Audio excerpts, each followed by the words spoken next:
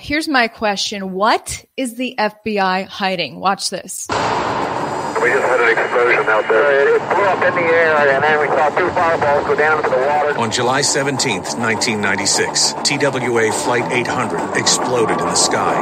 A missile or some kind of streaking object was seen in the sky at the same time TWA Flight 800 exploded. I saw an object rise out of the ocean. It was moving very rapidly. And then start climbing, passing my altitude, and the explosion. And the very next day, the FBI came to talk to me and said, "You did not see that. You saw nothing." The TWA Flight 800 in-flight breakup was initiated by a fuel-air explosion in the center wing tank. We didn't find any part of the airplane that indicated mechanical failure. The explosive forces came from outside the airplane, not the center fuel tank.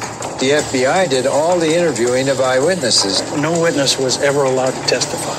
For that kind of cover-up to be tolerated, it makes me fighting mad. TWA Flight 800, an Epix original documentary. CBS investigative reporter Kristina Borjesson was on that story when that plane crashed, 230 people died, but the FBI weirdly got involved and halted her ability to get to the facts. And CBS complied and said, you can't cover this. Kristina's going to join me live and get to the bottom of what's really going on with the FBI. Since she left CBS, she's on to other investigations. We're going to dig all the way into it. Before she comes on live, shout out to the sponsor of my coverage.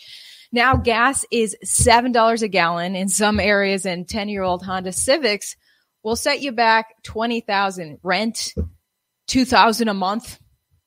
Welcome to 8.6% inflation, and it doesn't look like it's getting better anytime soon. What can you do? You can try trading stock or buy mutual funds, but returns are sinking fast. You'd have to make at least 10% with charges just to break even. You might have heard about gold IRAs, but don't know much about them. That's why Noble Gold has a team of experts at the other end of the phone. They'll put you straight on what you can and can't do to get yourself to financial safety again.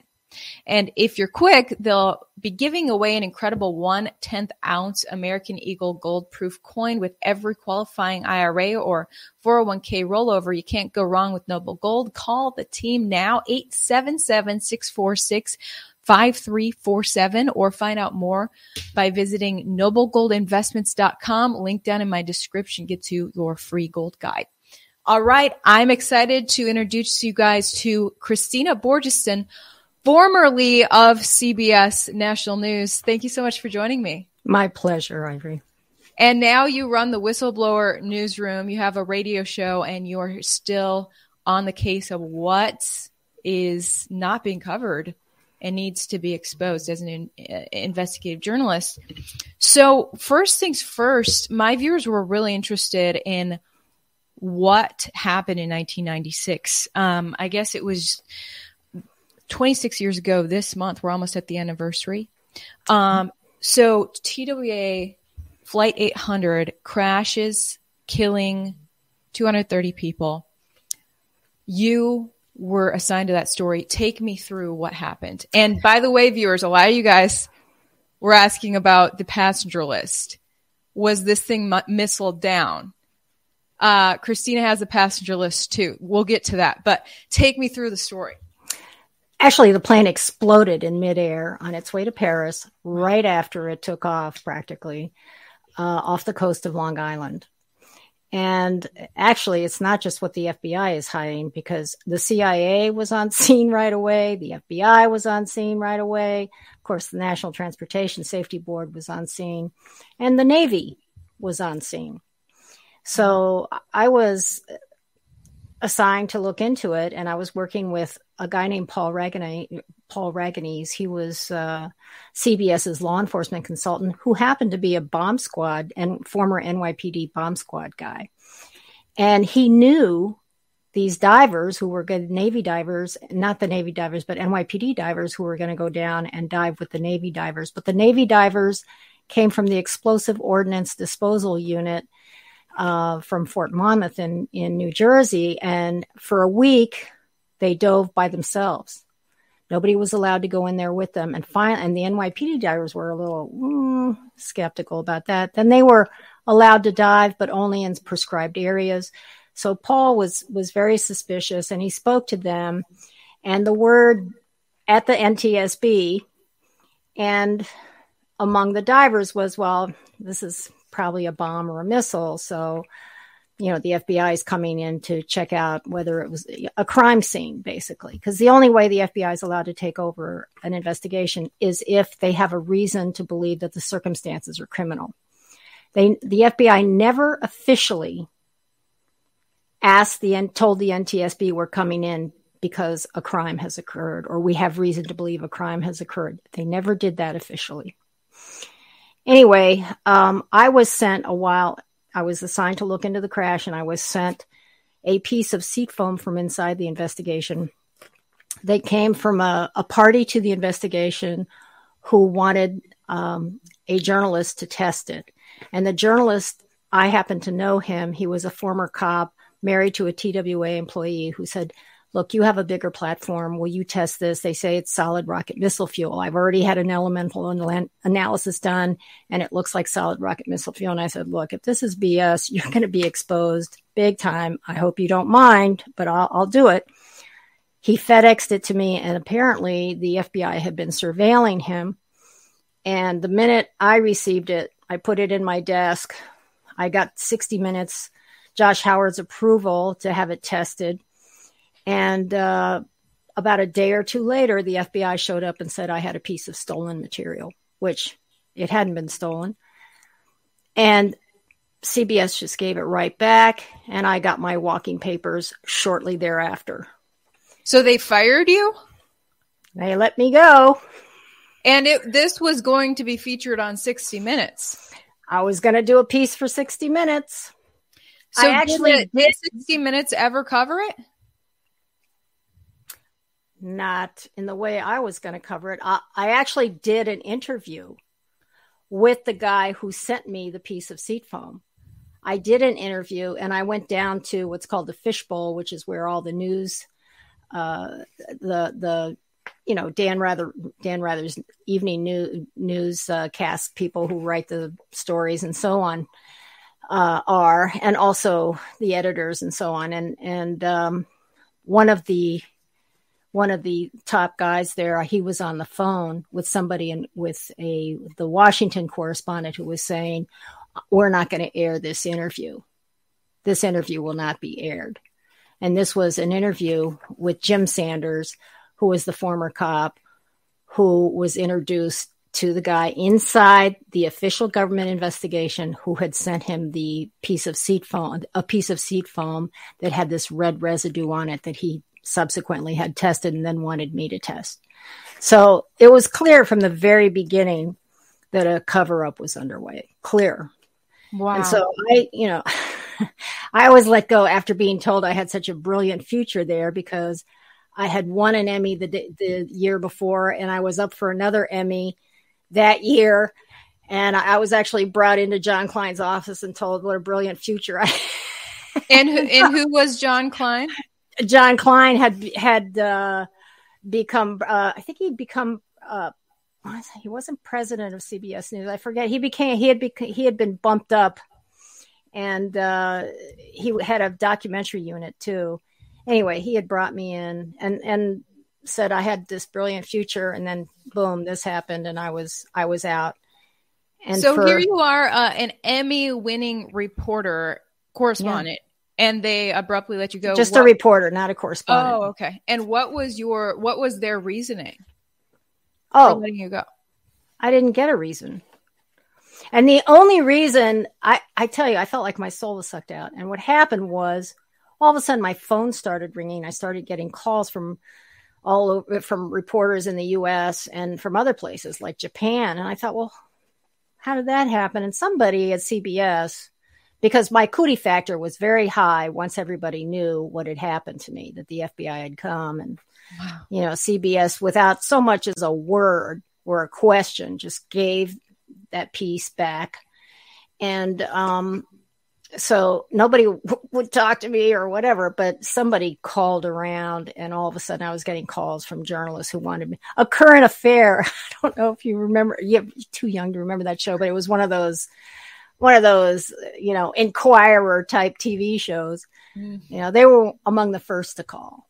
But yeah, so, and after that, I just wanted to forget about it, but I couldn't because my son was a 10-year-old unaccompanied minor on Air France, 5 minutes behind TWA on the same track that TWA was on when it blew up.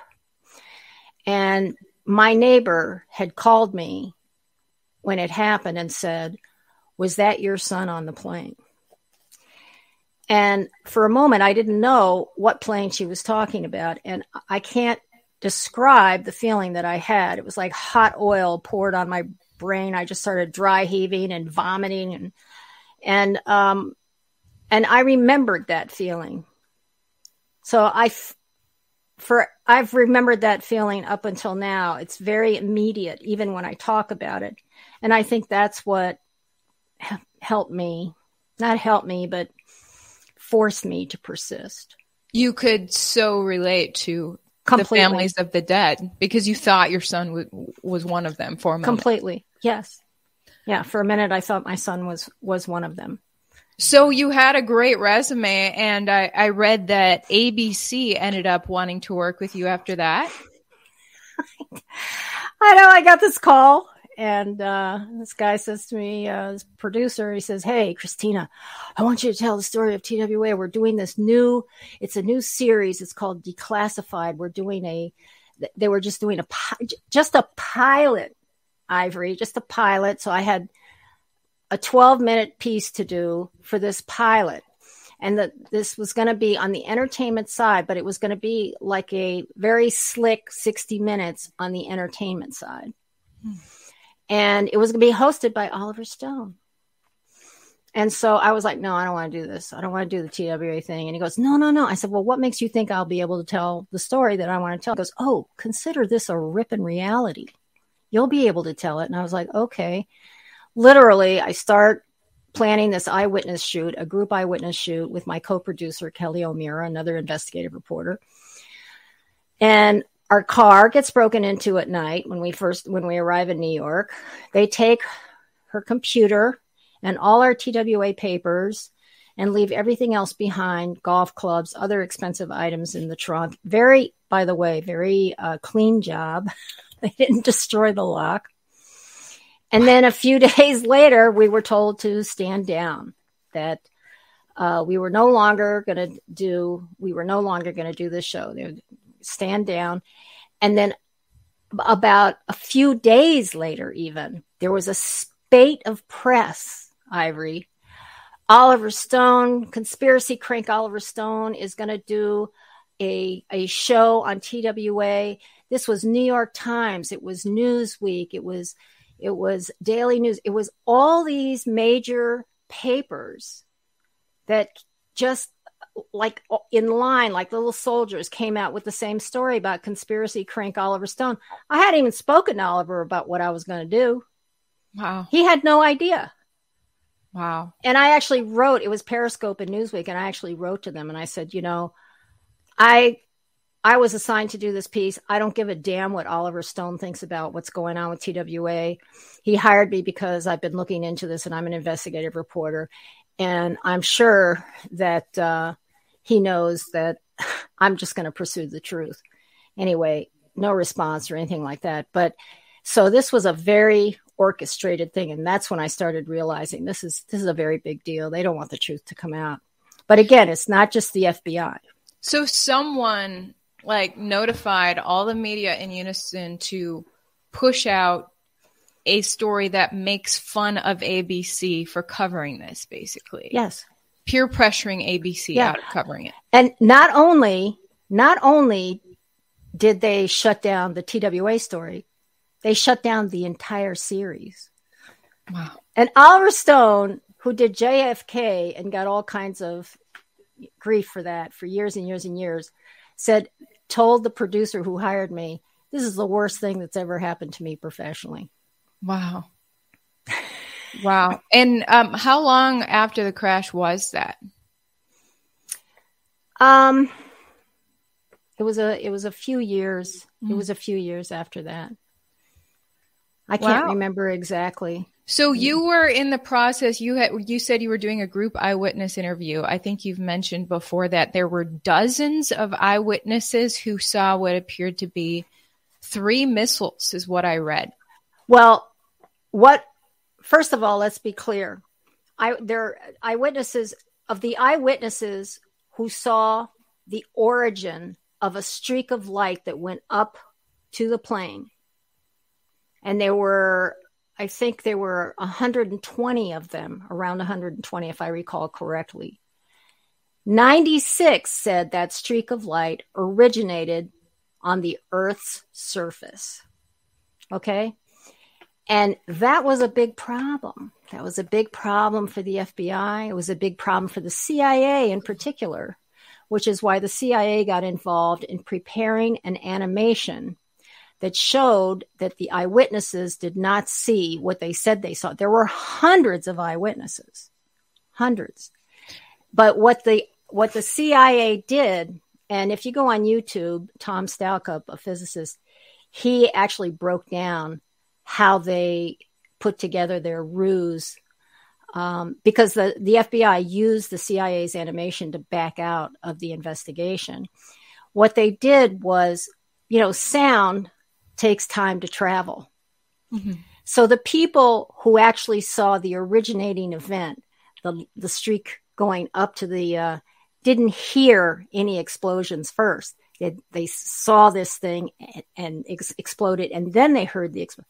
The CIA conveniently put those eyewitnesses in a black box. They only focused on eyewitnesses who heard something and then looked up. And by that time, the originating event had occurred. So that's how they managed to pull the wool over the eyes of the public. And that was very convenient for the FBI to pull itself away. And that's probably why the FBI would not allow the National Transportation Safety Board, who had a legal mandate to investigate this crash on its own, but allowed the FBI to take over based on, it's a criminal event, even though the FBI never officially gave them the word about the circumstances that made them think, which they have to do before they start their investigation. But this was bigger than the paychecks of the top people at the National Transportation Safety Board, clearly, because the CIA was involved and also DOD was involved. So after years-long investigation, I read that the NTSB, National Transportation Safety Board, which, by the way, they're always in charge of investigating any sort of plane crash. Yeah, they're the premier plane crash agency in the world. And I've dealt with them as I've covered plane crashes throughout my career. But they finally came out. I read that they finally came out saying that it was some sort of mechanical malfunction inside the plane, something, a spark originating inside the plane. In the fuel tank. They said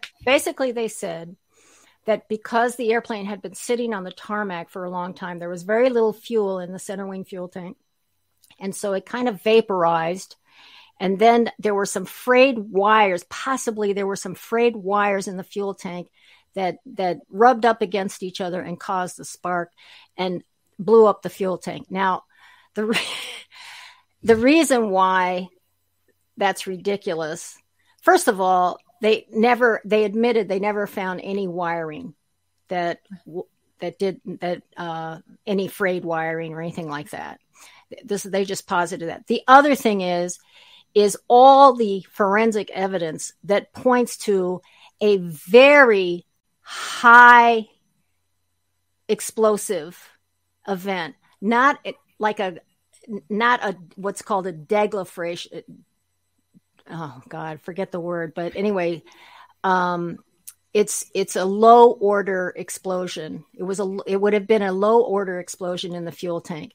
This explosion that caused the TWA to explode was on the order of ordnance, explosive ordnance, because when that plane got hit, stuff came out of that plane at more than 4 times the speed of sound. That's a lot of energy. A little explosion in the fuel tank cannot cause that. The other thing is they did a lot of testing of fuselage inside and out, and they had a lot of positive hits for explosives. And what would happen is when they had positive hits, the FBI would take those pieces and then they would send them to Washington and come back and say, actually, those were false positives. And they kept getting so many hits. We were told this by the bomb tech who was testing the pieces. First, he told us that the Aegis machine testing the explosives for explosives had a lot of false positives. He says we had multiple hits, but this machine had a lot of false positives. And we talked to the head of the FBI lab at the time and to the inventor of the machine. And he said, that's just not true. They both said that's just not true. And then what happened is after they started getting more and more hits, they just stopped testing for explosives. Wow. Yeah. And you originally you were going to get right to the bottom of it, test that seat foam for solid rocket missile fuel, and prove whether a missile was involved in all this. So those eyewitnesses you talked to, they saw something, some of them thought was a missile, come off of the ground. Now this crash happened off the coast of Long Island. So what ground did they see it come off of? What area? Well, along the coast, somewhere along the Long coast, Island. and possibly off the water also. Possibly off the water. Wow. If you watch our documentary, TWA Flight 800, which I think you can watch it on Amazon.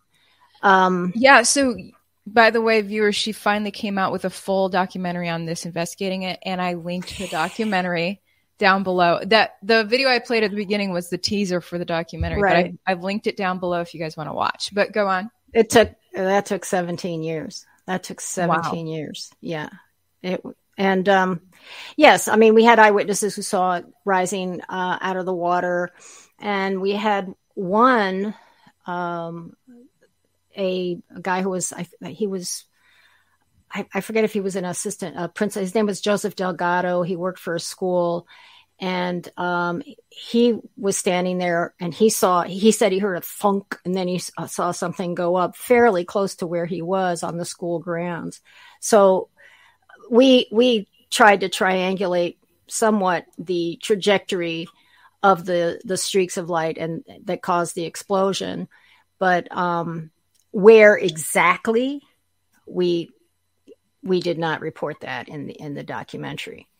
Mm-hmm. But the radar evidence showing stuff coming out at Mach 4, also the type of the damage to the interior of the plane, because we had these whistleblowers. We had 5 or 6 people who were high-level members of the original official investigation who came forward and worked with us, me and Tom Stalkup, a brilliant physicist, to review all the evidence and look for more evidence. And of course, when they were working on the official investigation, this is a classic cover-up technique. Everything was compartmentalized. And the other thing that's a classic cover-up technique is they were all told, okay, do all your investigating, but we do not want you to write an analysis of what you found. So Hank Hughes, Senior National Transportation Safety Board Aviation Accident Investigator, he said that if he'd been allowed to write his analysis, he said what he found was the damage pattern inside the plane was random. Just random, people here were completely destroyed, people over here more or less intact. And he explained that can only occur with a high energy explosion. He said if it had just been a deflagration, that's the term I was trying to find before, a deflagration, which is a contained explosion in the fuel tank, which was caused by a not very strong, source of energy, which is diesel. Jet A fuel is like kerosene. What you get is a deflagration, which would have a burn pattern very close to where it had exploded, and that wasn't the case. This was a very violent explosion, and there was random damage, and there was random damage also to and the injuries of the passengers was also quite random. Some people were quite intact, other people were, blown to smithereens. So let's cut to the big question here. Who would want to intentionally down this plane, and why would the FBI want to cover it up? I will say this. I do not think, and I believe my colleagues on my team would agree with me, that this was not intentional. So what's being protected here are possibly circumstantial evidence points to big budgets, years and years of research. This is a big government cover-up, and there are several across several agencies. So that tells me that agencies are being protected. They're protecting themselves. They're protecting big budgets that go on over decades, big money, that kind of thing. Because if it had been a terrorist off, and they, tried that whole Stinger missile thing, that's another thing they would do is they would test for a Stinger missile when they knew that the damage to the fuselage did not indicate that type of missile did it. Okay, so they would do testing that was irrelevant. Like when they tried to blow up the fuel tank to recreate the damage done to the plane. They used butane, which is far more explosive than Jet A fuel. And they just, of course they could not reproduce what had happened. Anyway, very powerful interests. And this is when I first had to really wrap my mind around the idea that government agencies are like little nations unto themselves, and that they are like a conglomerate of nations when it comes to events like this. They really do protect each other. So you're saying a government agency may have accidentally missiled this plane? Well, you have to look at the circumstances what was going on in the area at the time. I mean, that's one of the first things you do is say, well, what was happening here at the time? And there were military exercises going on. I mean, I could get into that chapter and verse, but, I'd rather not. I'll just say that. But first, before you look, it's very good to have that, keep that in mind. Yes, military exercises were going on that night. But the most important thing to look at first and foremost is the forensic evidence. And that's what we did.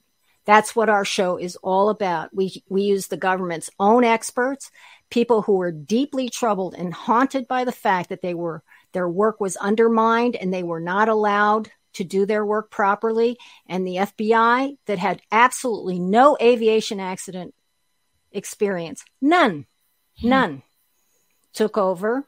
In fact, Hank Hughes, the National Transportation Safety Board senior accident investigator who's in our show, he had to train them. The other thing is the FBI, which I don't even know why they don't do it for their own cases. The FBI, it writes summaries of what eyewitnesses say. It does not faithfully record every word that eyewitnesses say. It's the weirdest thing.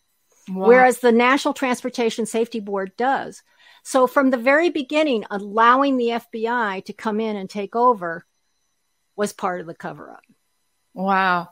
Yeah, and just for the anniversary of this crash, you had Hank Hughes, NTSB, on your radio show. I was going to play a clip from that where he talks about the FBI just kind of appearing and getting involved.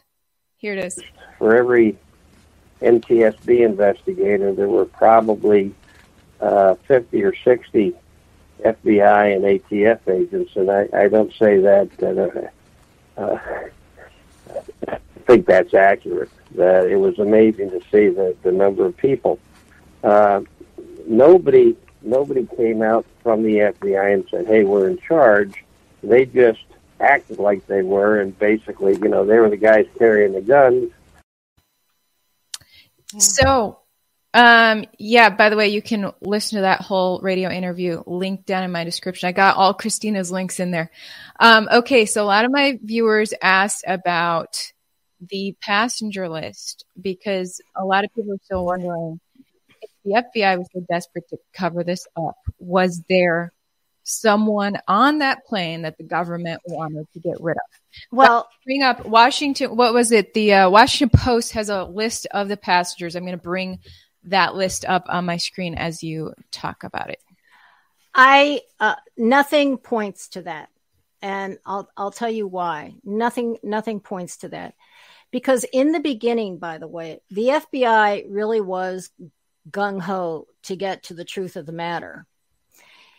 It wasn't. It was all of a sudden that Jim Kallstrom, who was in charge of the FBI's investigation, he did an about face because he was looking for a bomb. He thought it was a bomb. Okay. All of a sudden he did an about face, and the CIA did this animation that I told you about, this fraudulent animation. And by the way, there was a guy inside the National Transportation Safety Board, a relatively new employee named David Mayer, who worked with the CIA on these eyewitness on this eyewitness animation. Okay, and then he was the one, by the way, who testified after they do, the National Transportation Safety Board does an investigation. They have what's called a sunshine hearing where they talk about all their research and they give their conclusion. David Mayer, for some reason, all of a sudden was the one to give the eyewitness. He gave the eyewitness report, even though he wasn't the chairman of the eyewitness committee. He gives the eyewitness report. And what does he do? He takes two main witnesses, Joseph Delgado and another guy, Meyer, okay, who was a Vietnam helicopter pilot in Vietnam. Anyway, he takes these two guys who are main witnesses and he misrepresents their accounts so that they cannot, so he can say, yeah, they didn't see anything that looked anything like a missile, even though they both did. So, and David Mayer, another thing that he did, he was in charge of a database that was supposed to document where all the pieces of the plane fell, which is very important because the first pieces, they had three debris fields, where the first pieces fell and then where the next ones and the next ones. And by that, you can sort of tell how the plane broke up, and it can give you clues about what happened and what kind of force hit the plane. And he changed some tags around, okay, so that it would better fit the government's exploding fuel tank scenario. So there was all kinds of shenanigans. Some of the people who were going to talk at the Sunshine hearing, some of the investigators and parties to the investigation were threatened to shut up, okay, by the NTSB's investigator in charge. The FBI and the CIA made sure that no eyewitnesses testified and that the NTSB did not have access to the eyewitnesses directly, only to the FBI's 302 summaries. And even those were probably edited. So the whole thing is just a travesty. it's not only fraud, waste, and abuse. They literally use the taxpayers' money against the taxpayer. Oh my gosh. That's just so horrifying. And it's just so fascinating. You think that these huge media corporations, a lot of viewers still think that these journalists are news hounds who are going to get to the bottom of the truth and hold the powerful accountable. They're not allowed to. They're not allowed to, and they know it. They know it. But Do most media insiders know that? I think a lot of them spend many years in there. I know I did. I spent many years in the corporate news thinking that when that big investigation came to me, that I would be able to hold the powerful accountable, you know. And I think each one kind of finds out where their limits lie on that. Well, you know, after this happened to me, I did publish a book called Into the Buzzsaw, Leading Journalists Expose the Myth of a Free Press. Instead of just doing Kristina's little story, I knew people would say, oh, she was just disgruntled or whatever. I decided to gather a bunch of accounts by investigative reporters talking about running into censorship. And Gary Webb, I don't know if you know who he was, but Gary Webb was the one who exposed CIA drug dealing in Los Angeles, crack cocaine, their connection to the crack cocaine epidemic in Los Angeles. And he was hounded. He was the first reporter to actually put all his backup documents and evidence on the internet. So it was a huge, I mean, it sparked congressional hearings and everything. He ended up killing himself. They literally hounded him to death. But in my book, his account is the only first person account of what happened to him. And so this book, when it came out, I was actually quite terrified because I thought, oh my God, people are going to come after me. But I think the whole journalism world was really shocked to see how vast the censorship mechanism is in this country. And I don't know if it's because your generation, I mean, you're young. I guess when you get in, I'm still naive or was. Recently. Well, you really want to, I believed, I was a true believer. I can't even describe what I went through. I was in the fetal position after what happened to me at CBS. Mm-hmm. And then I decided to get up and fight and expose it. But it took a hot minute, you know, because it's so shocking. And then you realize it's so big. Yeah. And you have to just keep plugging away. I mean, that's why I have these 2 radio shows, you know, because I just feel like, okay, I've got to keep going. Somehow this has to people have to keep understanding what the facts are, keep giving the truth to the people. And more and more people are, I think, wising up to what's going on. How is it, do you think, that all the media outlets are controlled? All of these major news corporations. Oh, well, one way is, the FCC. I mean, it's happened. In my second book, Feet to the Fire, which is about how reporters, again, firsthand interviews with reporters, news executives, et cetera, talking about being intimidated when it came to trying to report the truth on the lying that went on to get us into the war in Iraq. Okay. I think it was Jim Bamford who said, investigative reporter, really, really interesting guy.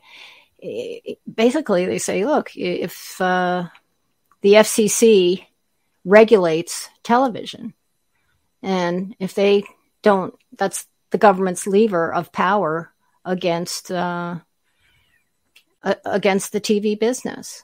So you think the FCC is threatening news? It has in the past. I think definitely it has. You know, it'll review your licenses and so on and so forth.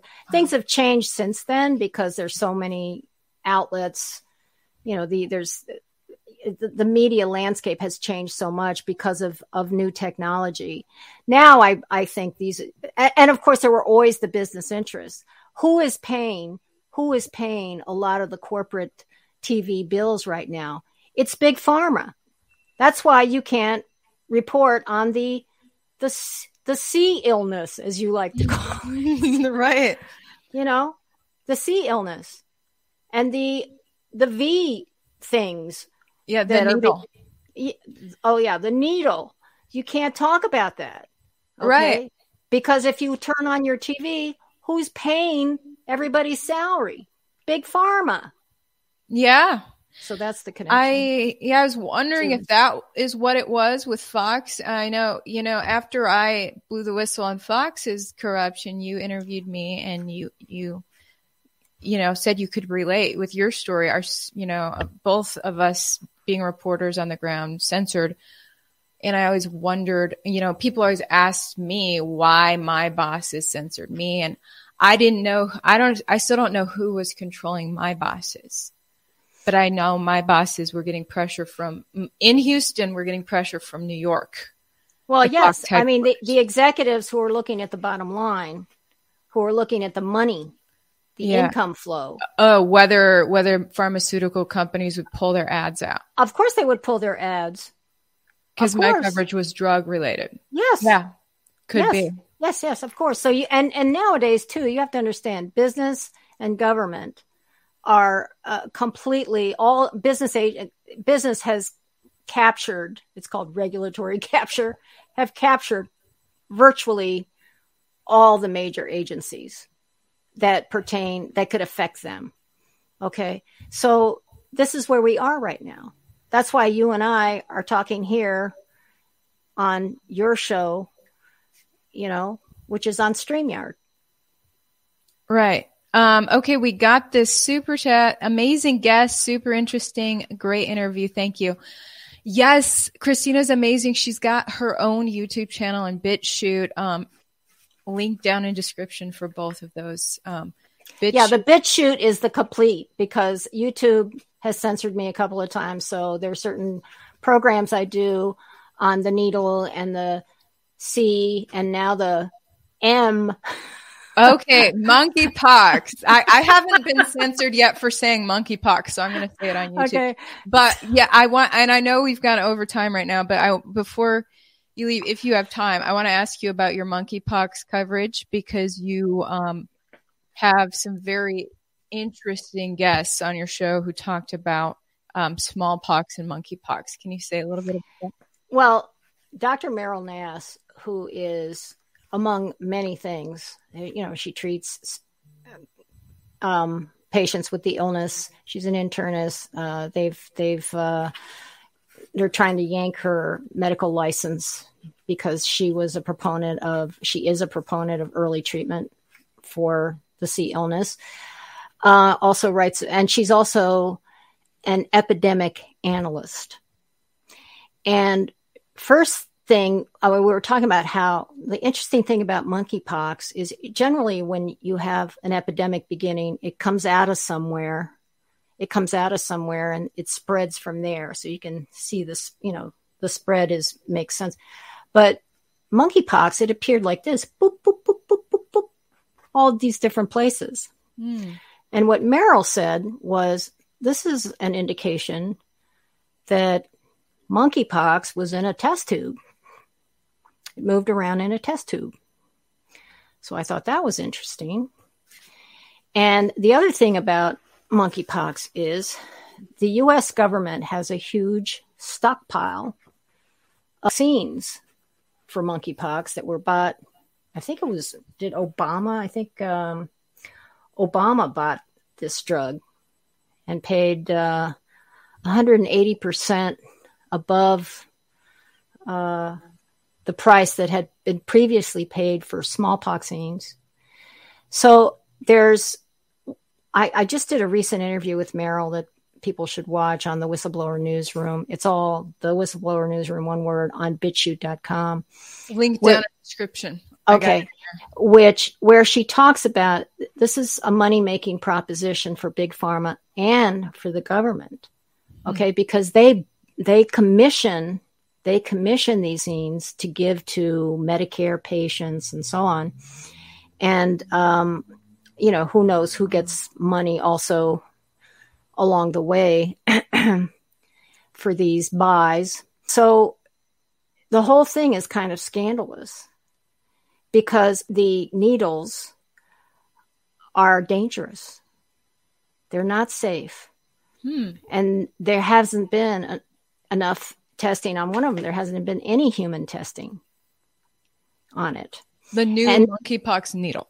Yes. No human testing yet. No human testing. And the other thing is that monkeypox is not, first of all, there are not that many cases. And secondly, it's not a terrible disease. It's, you get these symptoms. I think they're sort of, like chicken pox. I think it's like these welts on your. You get a flu-like illness followed by a rash that resolves, she said.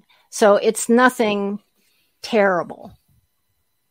And so this whole, there's this constant drumbeat of fear that they're trying to generate. It's COVID, it's monkeypox, it is back.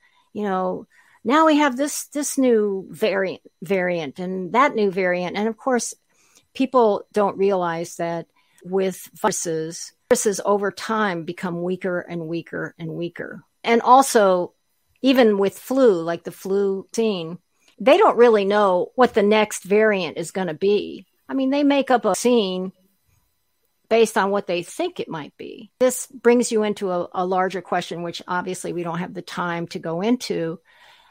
What scenes should be mandatory from cradle to grave, and which ones should not? There should be, I think, a gigantic review of all that. But my perspective as a free American is 0 needles should be mandatory. I agree. I agree with you. I think that every time somebody is confronted with a needle, they should be told, okay, this is for this, and this is it.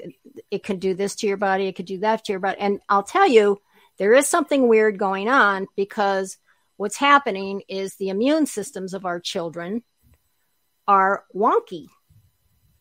And nobody wants to look at nobody officially wants to look at the possible connection between things and immunological illnesses that have just skyrocketed in this country. As a matter of fact, there was a recent Chinese study that said that children in the United States, that autism has risen 50% since 2017. Meryl now did talk about how there should be a sane review of things, and we should not be vaccinating little tiny babies when their immune systems are just, we should protect our immune systems. Our immune systems are geniuses. They're the ones that can really heal us.